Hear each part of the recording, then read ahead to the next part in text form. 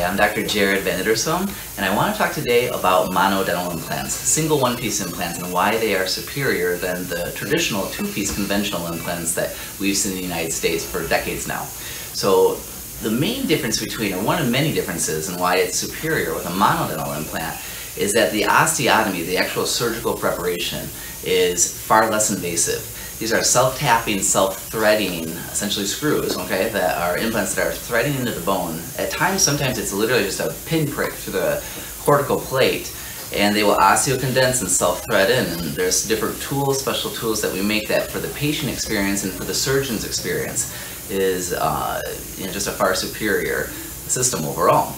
The other reason why mono implants are superior is because they're actually stronger.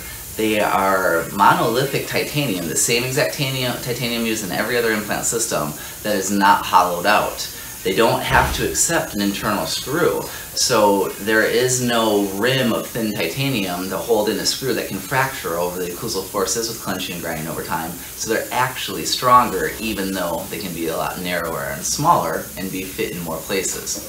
The other reason, and probably one of the most important reasons that they're superior, is because they don't have a two-piece interface, because they're monolithic titanium, there's no line or gap, even though it's microscopic, at the abutment or the abutment crown and implant interface that we know bacteria likes to get into, creates a biofilm, creates periimplantitis over time. And we all know, we've seen implants where you get that little bit of bone loss on a conventional two-piece implant. We know platform switching has tried to control that and make it better, but you'll always have a gap that bacteria will create a biofilm and get periimplantitis.